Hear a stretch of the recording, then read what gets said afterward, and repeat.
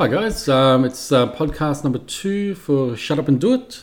You're with Ro and Shan. Hello guys, once again, happy to be with you. And this one we've titled it Why Invest? Shan, why do you invest? Well, once again, coming back to you, seeing the things that you've done, it's just like, wow, it's out of my reach. But I've come to a point where, I've got a mortgage on one property, which is my home. And, it's come to a point where I've brought the mortgage down to a point where I think, what can I do now? There are options for me. And also, thinking about living here in Australia, and as we get older, me being in my 40s at the moment, there may not be the pension there when it comes to my retirement. So I need to invest and think about my future, the future of my daughter, Kayla.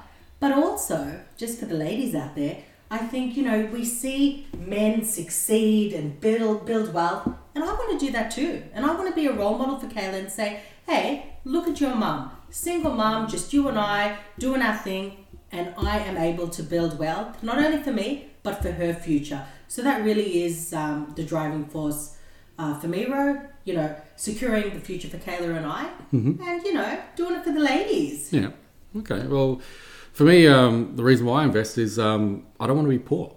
Does it sound selfish? Yeah, but I think if you spoke to anybody and everybody, 99.99% of people say I don't want to be poor. So for me, that was one. But the other thing too is, in my career, I've had some really good mentors and people that I looked up to. One person in particular who was in sales, and he was making at his peak around about 600 grand a year, which for somebody that was on 23,000 or 45,000 at the time, that was epic. Seeing somebody make that much. And then I watched his career over time, and my career, over time, I started to make more money as I knew more and was more marketable.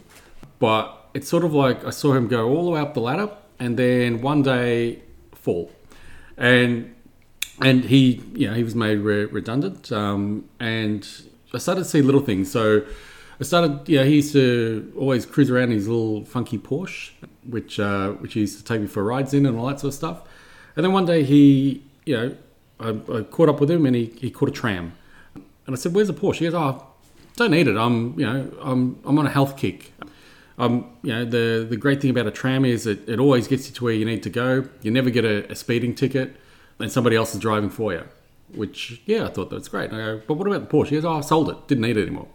Okay, fair enough. Sounds cool.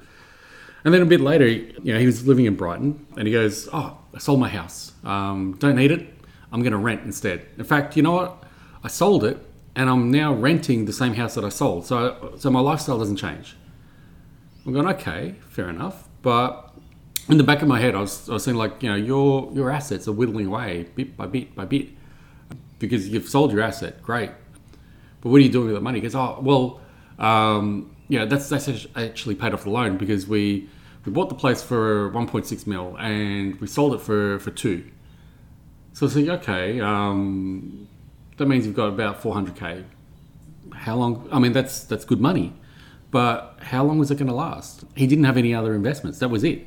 And then over time, I just saw him getting a bit more despondent. And he'd always put on the happy face when I saw him. But I could see that his clothes went from suits to jeans, from like shirts to t-shirts, and then slowly bit by bit, I kept seeing him wearing the same thing over and over. And he passed away, unfortunately, late last year, and it was tragic. And I realised that I didn't want that to be my story. So I don't think he was poor when he passed away, but certainly the wealth that he accrued over his life whittled away, and I didn't want that to be what happens to me at the end of my time. I don't want to leave a debt to my kids. I wanted to be able to, hopefully it's years from now, but when I do pass away, I hope that they will have something tangible, so the next generation has got something solid to build on, and they're not starting from scratch, and they don't have to go through the pains and all the stresses. And this is actually something I talk about in more detail in my book, is about this very thing. and trying to set them up to do better effectively, and not but also not by following everything that I've done, but having something in the background so that they're free to choose whatever they want to be. Because that's, I think for any parent, that's what they want their kids to do, is to be who they are and to have choice. And for me, that investment, creating wealth, it's not about having tons of money. It's a byproduct of that. But the real thing about it is having the opportunities to do what I truly want to do, and having the freedom that goes with it, and not having to constantly be looking at where do I get the next dollar? How do I pay my bills? Can I afford to, things this month? Do I have to crimp? Do I have to save? Do I have to change my lifestyle? For me, investment done right is, it gives you something in the here and now, but it also gives you something moving forward. So for me, that's what's really pushed me to invest. And as for properties, I mean, there are so many different ways to invest, from Bitcoin to shares to small businesses. And all of those, when I looked at it, had their own risk factor. With property, there are risk factors. Anybody tells you that, buy anything and it will make money and you'll be rich, they're lying. There are good investments and there are bad investments. There are, for every good story or everything that you see on TV and in media where you see somebody that gets something and within like 30 days they've turned it around and flipped it and they make 60, 100, 200 grand. For every one of those, there's also one where they've lost money. So don't think that investing in property is a safe bet.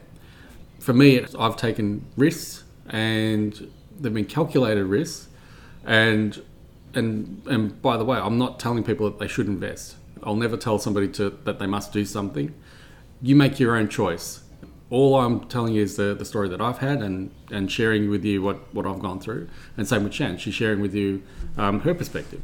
And I think that is really important what you're saying, and certainly in the book Shut Up and Do It, you're laying foundations, you're laying the plan, and you're telling the story. And going back to me being scared and seeing Ro, he's this high flyer, only he can do it. Shut up and do it, he said to me. No, he didn't. But I think the important thing is also, as Ro's saying, it's calculated risk. So yes, we're talking about, hey, anyone can do it. But you need to arm yourself with knowledge. You need to do research and make a calculated decision on your choices of property and investment. That's right. And for me, the reason why I picked property in particular, it's a slower moving investment. And it's something that's tangible. You can physically see the investment. You can see it work. And you've got control.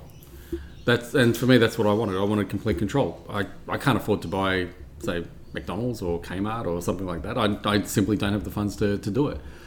Similarly with stocks and shares, there's a lot of learning in that. And for every good share you see it on the news. You see shares go up, you see it go down.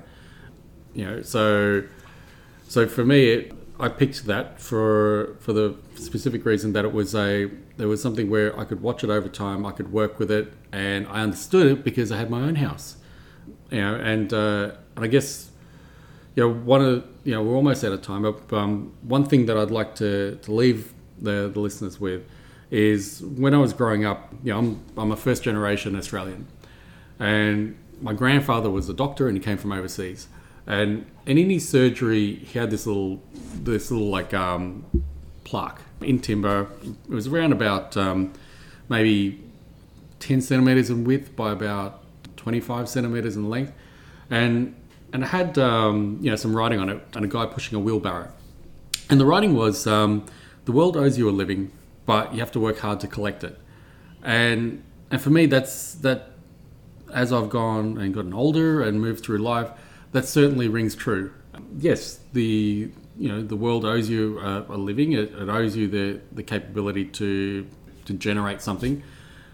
But it's up to you to work hard to collect it. It's up to you to go out there and work and to create revenue. And it's up to you, if you choose, to look at what you do with the money that you bring home.